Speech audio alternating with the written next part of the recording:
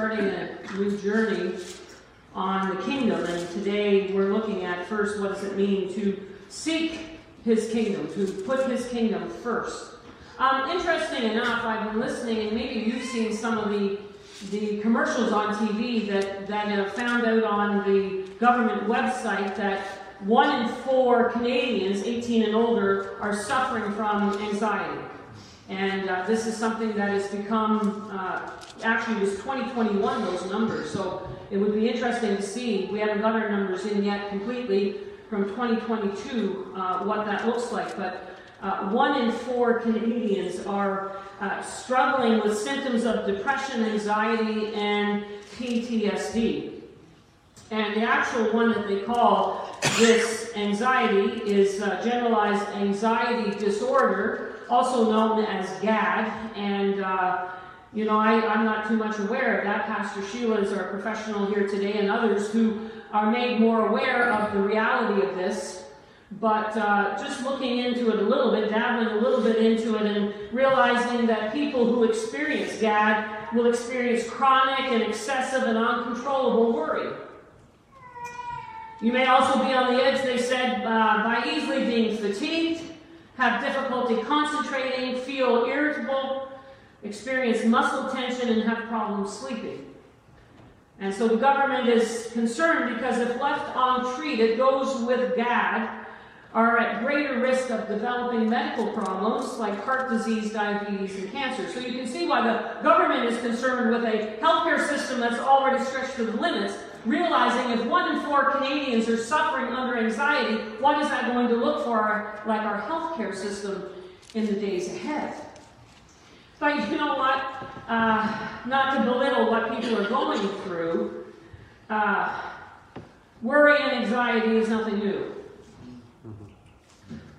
Because Matthew 6, first before we go there, this helped me a little bit to understand what they're talking about. Stress is caused, now Pastor Sheila, you can let us know if there's truth about this. Stress is caused by an existing stress-causing factor or stressor. Now you notice that the B is around there?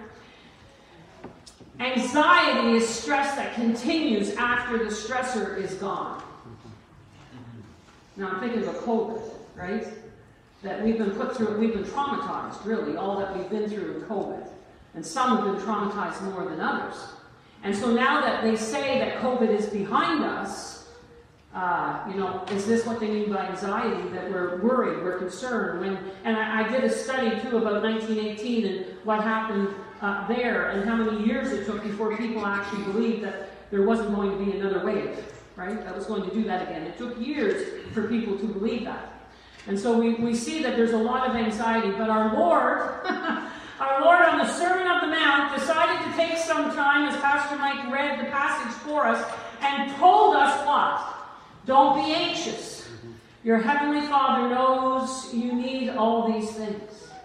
And so worry and anxiety is nothing new. There's nothing new under the sun. These are the things that God has said, that's been around and man has to deal with. And it's not to say that, we're not going through difficult days and people are struggling. But my friends, if you look at history, man has been struggling ever since the beginning of time.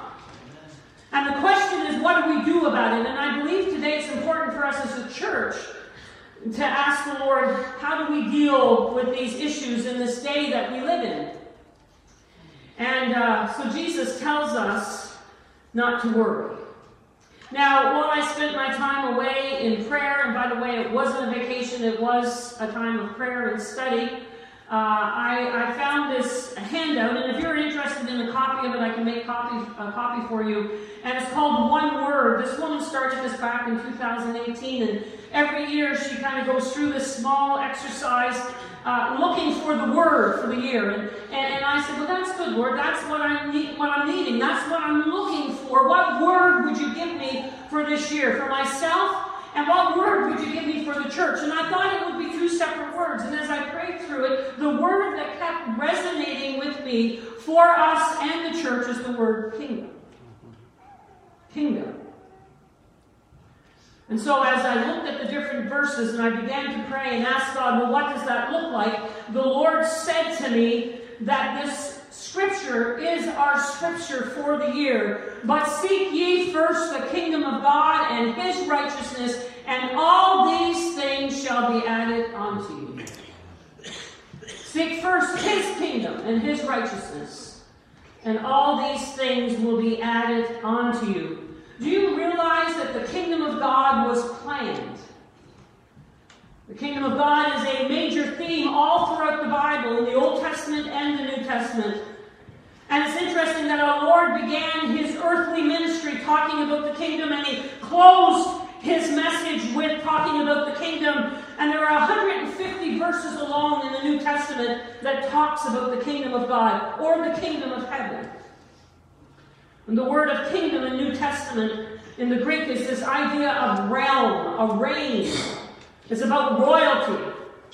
And this is what we're talking about today, is the reign of Jesus. Now you'll see in some scriptures, in some versions, will say the kingdom of heaven or the kingdom of God. And they are the same thing, by the way. They're used interchangeably.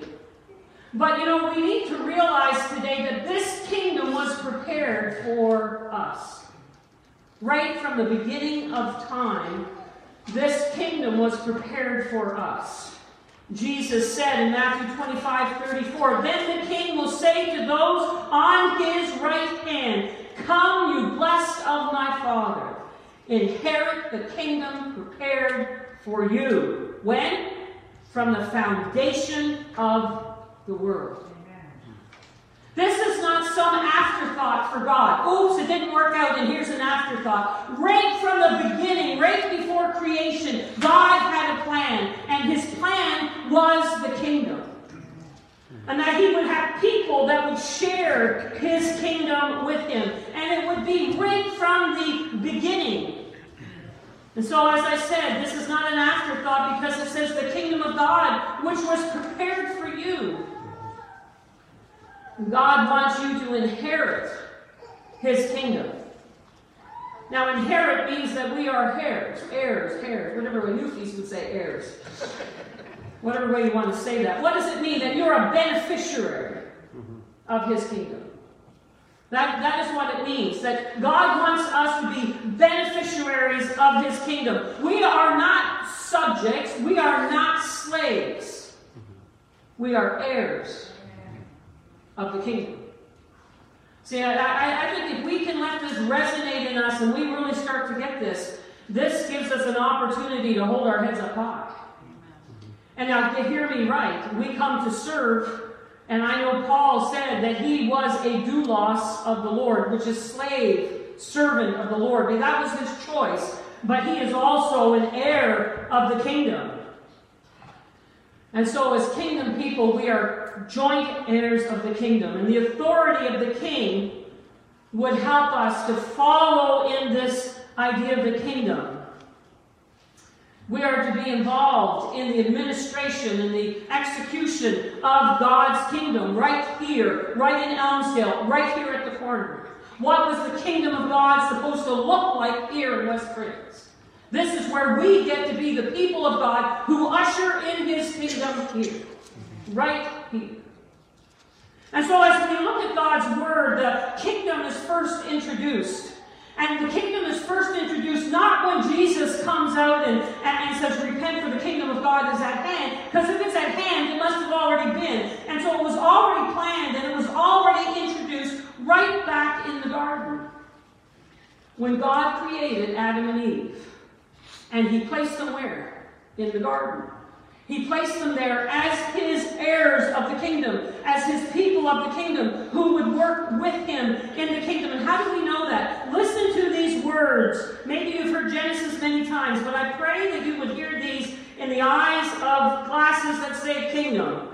Listen to verses 27 and 28. "So God created man in his own image. In the image of God he created him, male and female he created them. Then God blessed them, and God said to them, 'Be fruitful and multiply, fill the earth and subdue it. Have dominion over the fish of the sea, over the birds of the air, and over every living thing that moves on the earth.'" The kingdom of God, he places Adam and Eve in this kingdom, and he gives them now dominion to rule over the earth. That was God's vision right at the beginning for humanity. He places the two of them in his kingdom and gives them the opportunity to rule.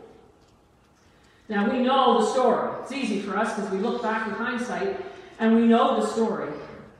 What interrupted this kingdom? What interrupted this reign? Well, we know it was the sin of Adam and Eve. It was the desire to be their own king and not to recognize the king, God.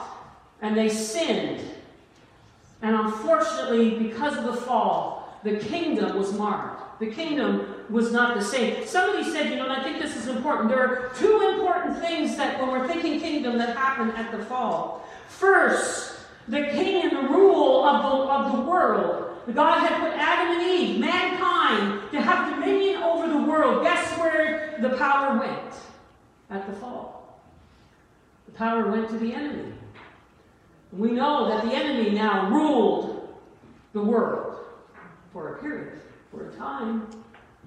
The second thing that happened was man's understanding of being part of the kingdom is now disappearing, and it's totally marred, and he is now under this severe oppression, under the enemy and evil, the kingdom of this world versus the kingdom of our God. And so right there, God began his plan of redemption. That would eventually lead right into the plan of establishing his kingdom once again here, and that we would be his heirs, his co-heirs of his kingdom. See, I brought all that up because for us to fully understand when we get into the Gospels, for us to fully understand when John the Baptist and Jesus speak about the kingdom, you need to go back to Genesis to understand how the power of the kingdom was broken because of man's sin.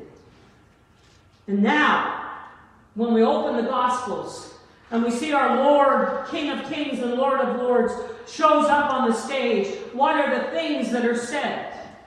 And the kingdom of God is at hand. It is in those moments that the kingdom is now reintroduced to mankind, and we begin to hear about the kingdom. John the Baptist was there and went ahead, and he was preparing the way for what? The kingdom. When he says, repent, the kingdom of God, the kingdom of heaven is at hand.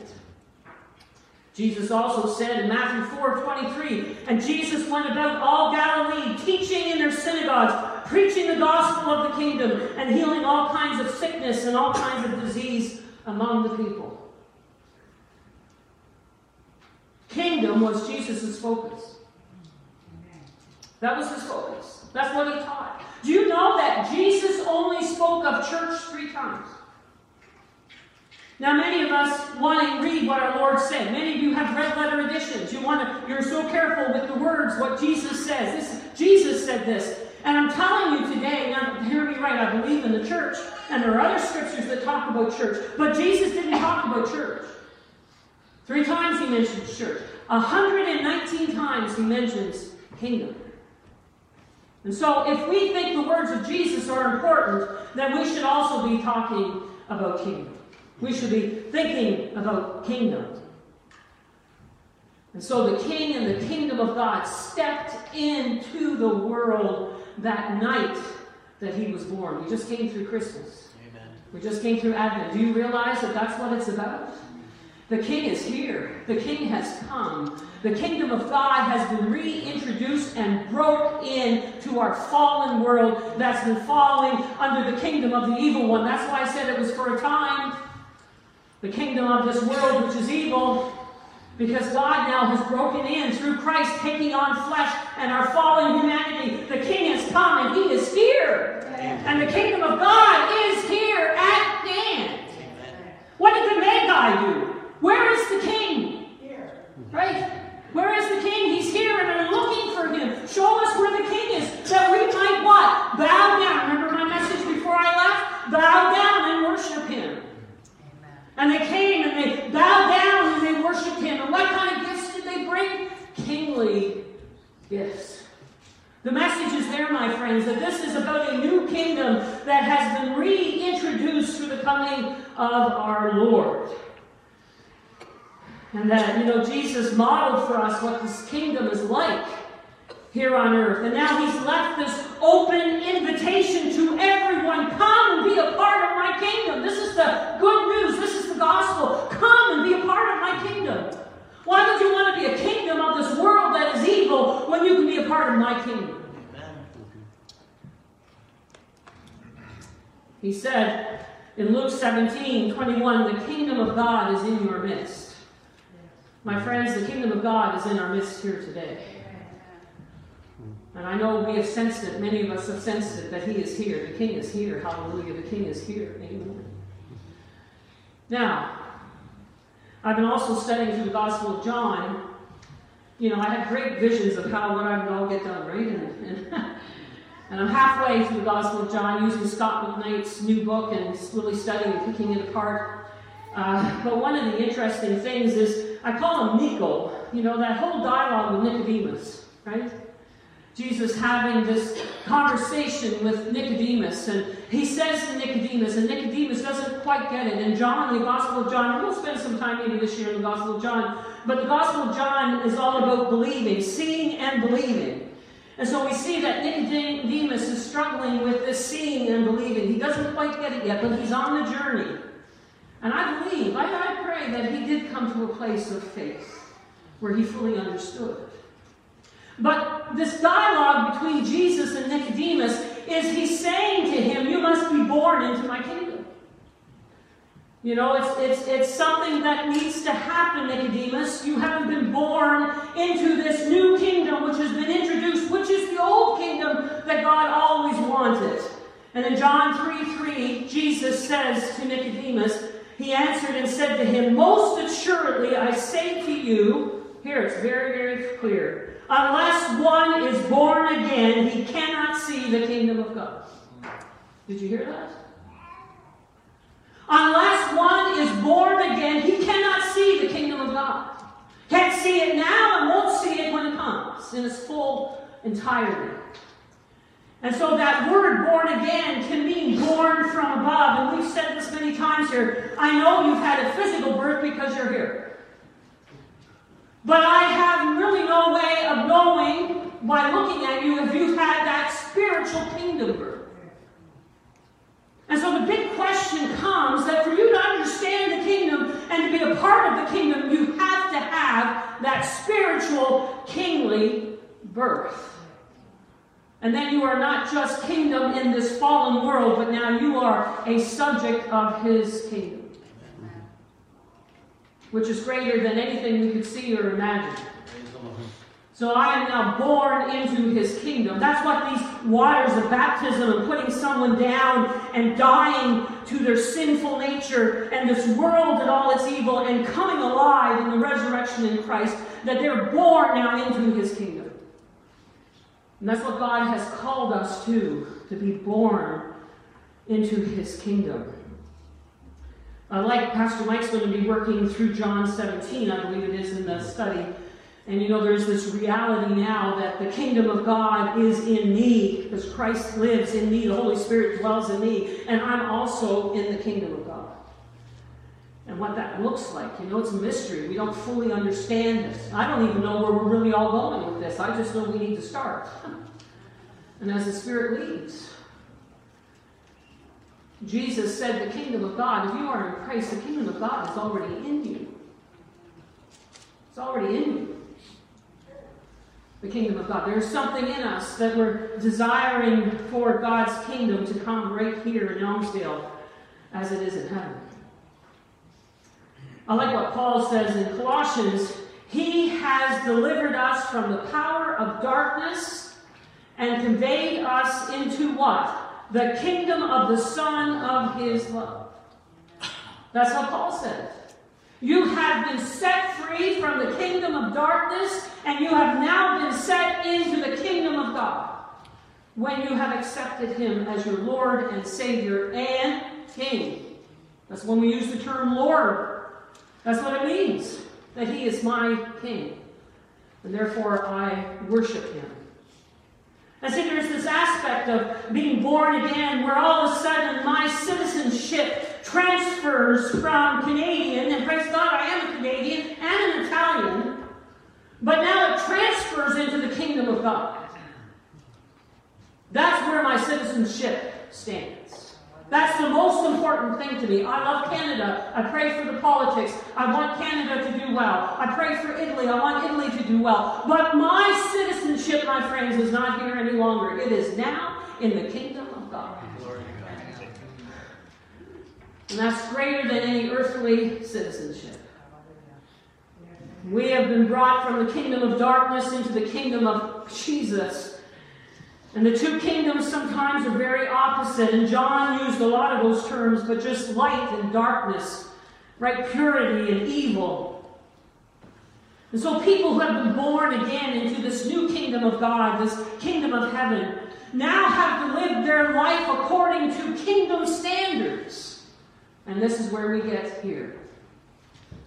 I said all that to get us here.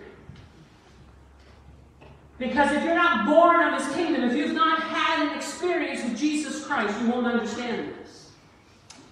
You'll think you're crazy. People are crazy. You want me to do what, Pastor? But once you are born into his kingdom, you realize that, as I said, my citizenship is there, that becomes my first purpose in life, is to seek his kingdom and his righteousness. And there's a promise here, isn't there? That if we do that, then all these other things will be taken care of as well. Pastor Mike read Psalm 37 this morning, in chapter 4 says it this way: delight yourself in the Lord, and he will give you the desires of your heart. But here's the challenge. Sounds easy, doesn't it? Seek first. Seek first. We are to seek the things of God as a priority over the things of this world. And the truth today is God's kingdom. When he says seek first God's kingdom, seek his reign, seek his realm, seek his kingship. Seek that Jesus would have authority in all of the earth. And then he says his righteousness, that you would seek that there would be transformation, not just in your life and in your family and in your church, but in the greater community, and that God's principles now are applied in your life. That's what it means to seek his righteousness. That I'm going to not just talk about it, I'm going to live it. Amen. And people can see that I'm from another kingdom. That sometimes I think we're crazy, but people can see that we're from another kingdom in a good way. Amen. Now, does this mean I should neglect my reasonable and daily duties that help sustain our lives, like laundry and dishes? Nope, sorry, dear, I'm seeking the kingdom today. No. We all have those things we need to do. But even in the midst of doing those things, it's my attitude towards those things can be different. Amen. Makes all the difference.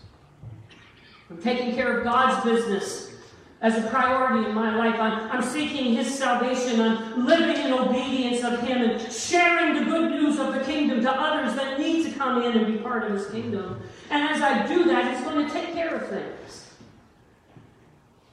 Believers who have learned this can rest in that reality instead of worry that all these things will be given to you as well. I like what Richard Foster said. He said, the person who does not seek the kingdom of God first does not seek it at all. That's a powerful statement. But how do we know if we're truly seeking God's kingdom? Now, that's something we can't unpack today. We don't have enough time.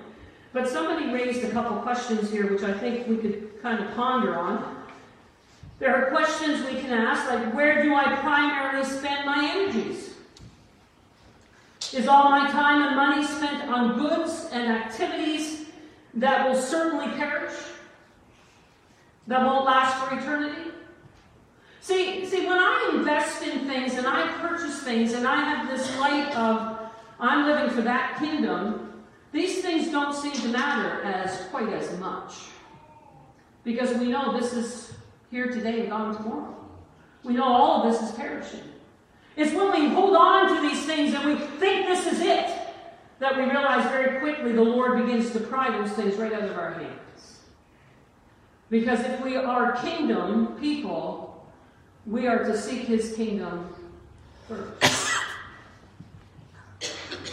God's kingdom I seek to evangelize. I seek to see his kingdom come into the lives of other people. But I also seek first His righteousness, that I foster in my own life that basic Christian behavior and His compassion as I go through my life and my everyday. So I'm saying to you today, I'm challenging us today as a church at the beginning of this new year, and that there's a shift. Now, hear me right, there's shifts going on everywhere. I've been speaking to people, I've been speaking to pastors, spent 3 days in Cavendish together, and we're all talking about this shift. There's a shift happening. And you know what happens during a shift? We get terrified. Because we like everything to stay the same, what we like, what we want, don't change anything, Pastor. But it is in those shifts that God can do a mighty work. If you want revival, it comes through a major shift and renewal. And the kingdom of God comes in a very powerful way. Not the way that we would think, not the box that we would like to put God in. And I want to challenge you today that I believe that we are in a shift. And God is wanting to do a new thing here in our lives. And will you let the King in this morning? Will you let Him into your life? Will we let Him into our church? Will we let Him into our families? And so here is the recipe, the remedy, the radical call from Jesus to you, to me this morning. This is the part that you need to play. The kingdom is His. Everything that happens is His. The church is His. The ministries are His. All of it is His. Always has been. Always will be. But this is what you get to do. You get to participate as heirs of the kingdom by seeking His kingdom first. By seeking His righteousness first. By putting God's rule and reign in your heart, and that it would be greater than anything else that you see around you. I like this statement. Here's the profound statement for the year. And this is where I've been challenged, and I know you're going to be challenged when I said it. How to seek the kingdom and righteousness first? Seek yourself last. Amen. That's it. What were we told in God's Word? To put the needs of who? Others. Above yourself. That Jesus Himself came, our King came, and He said, I have come not to be served, but to serve. That's the kind of kingdom we're a part of. And that authority is given as we watch our Lord get down on His hands and knees and wash the feet of sinful men. That's the kingdom. That's His kingdom, which is not of this world.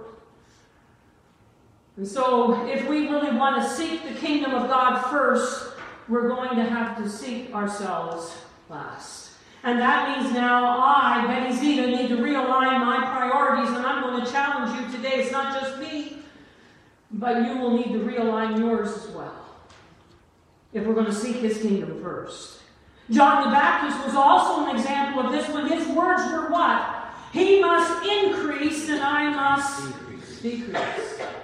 You know, I read that about John, about how humble John must have been when he had these disciples following him, when all these people were being baptized, and Jesus shows up, and his disciples now go and leave him and follow Jesus.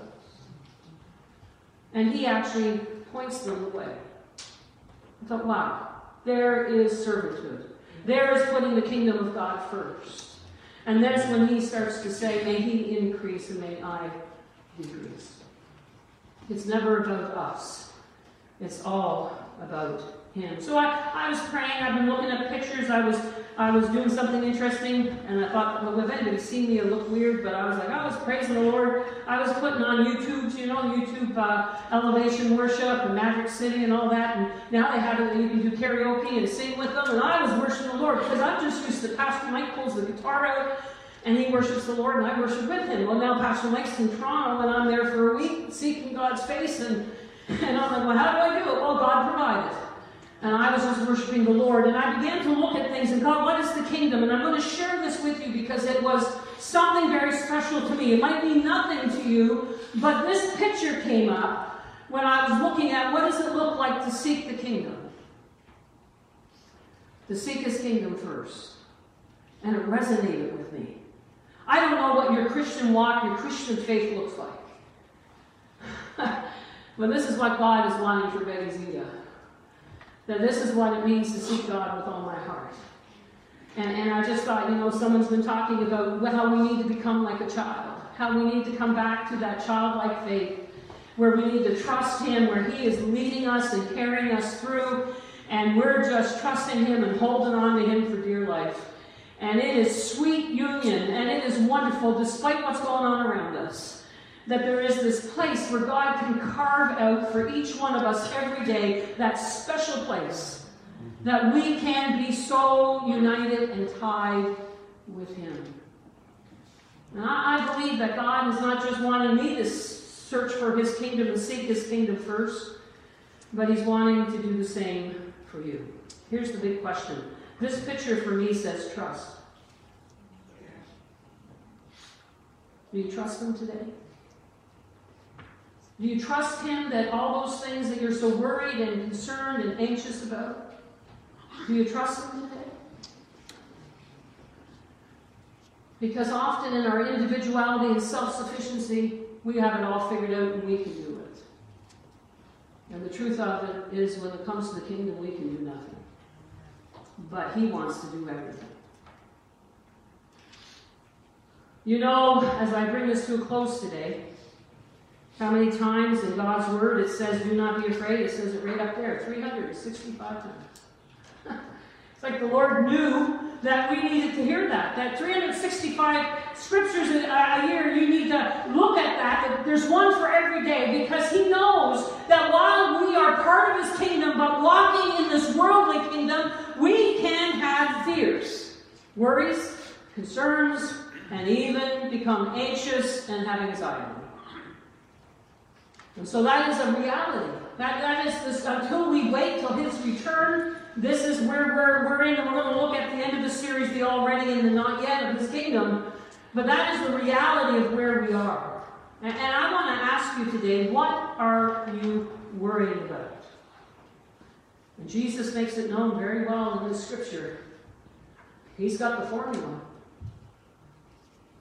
And see, I think I need to bring those prayer concerns to the Lord. And hear me right, He wants to hear your concerns. But I think that's the remedy. I'm just so anxious and stressed, and this is what God needs to do. And so, God, here's my list. Fix my husband, fix my kids, fix the situation, fix everybody, and God's all wonderful. No.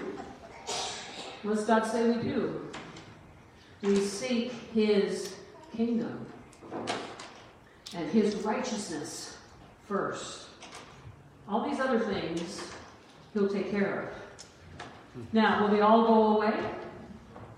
Probably not. Will you get on your knees and pray in the morning and say, Lord, today I want to seek your kingdom, and then your day will be perfect and you'll have no issues? Nope. But you know what? His kingdom and the king starts to shine brighter than all the issues around. They all begin to fade in light of the kingdom. And I know sometimes, as a good Newfie expression, I can get my knickers in a knot over things that are not going to matter 6 months from now, or a year from now, or for eternity. So maybe that's a good question to ask ourselves. Is this going to matter come eternity? No.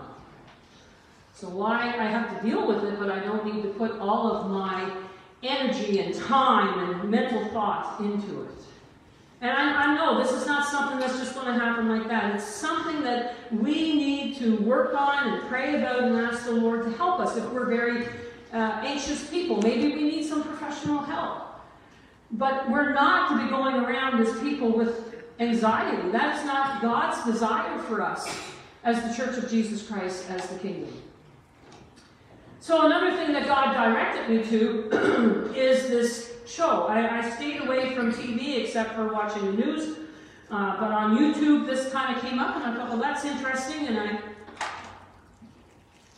looked into what this was about, and it's a BBC show and called The Simpler Life. And I thought, well, that's interesting. I'm trying to remove myself from everything to simplify. I'm trying to get away from social media to hear the Word of God. I'm trying to go vegan and eat the healthy things so that even what I'm putting into my body is not those things that I'm used to, that I like and fill my life with.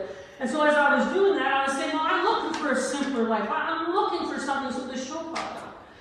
Now, what's interesting about this show, I don't know if anybody's seen it, but They've taken people who live, most of them I think in the city of London, and 24 complete strangers. Well, some of them are couples, so hopefully they're not strangers to each other, but like this was people who did not know themselves before this experiment, and for 6 months they've left the city, they've taken away all their social media, and they've gone to live on a farm out in the country in England with complete strangers for 6 months. Now you imagine what the show's like. And what they do, the family in the middle, is they've taken a family from the U.S., an Amish family, and they are flown in from USA to teach these Brits how to live a simpler life and how to be hardworking and work on the farm. And so I say all that to say it's quite interesting because all of a sudden the scientist will come up from America and he'll give his input. This is a scientific experiment that they're doing. And they'll give their response on what they feel is the dynamic that is happening. At one point, I won't give the show away, but at one point some have left and they're in different homes on this complex, and the community and the farm are supposed to be doing all this. And now all of a sudden gossip starts and judgment, and they're antagonistic towards each other, and they're not willing to work together. And one stays inside and she's pasteurizing the milk, but the other ones are saying, I've never seen her get dirty and come out in the farm and work. And so they're at each other. They're like a bunch of chickens pecking on each other. And it was interesting. I say all this to say to you what the scientist said. He said, you will find people at odds with each other and antagonistic towards each other unless they have a vision that's bigger than them. And that they begin to live for the community and not for self and individuality. And that they begin to rally around what this common goal and this common vision is. And you begin to see this change and transformation in that community where they put their pettiness and their judgment and their gossip aside, and they all picked up the vision that they had for the 6 months that they were there to begin to live self-sufficient off the land. God said to me at that moment, that's what the kingdom is. That's what the kingdom is. If we're talking about the kingdom of God, and we're about the kingdom, and we're to seek His kingdom first, that is God's rallying point. The moment that we begin to envision that God's kingdom is our main purpose and our main vision as a church, all the pettiness begins to fall. All the judgment and this my family versus your family, my needs versus your needs. I want to sing this song. No, we want to sing that song. All of this foolishness and pettiness that has filled the church for decades begins to fade when we get one common vision and goal, that we seek His kingdom and His righteousness first.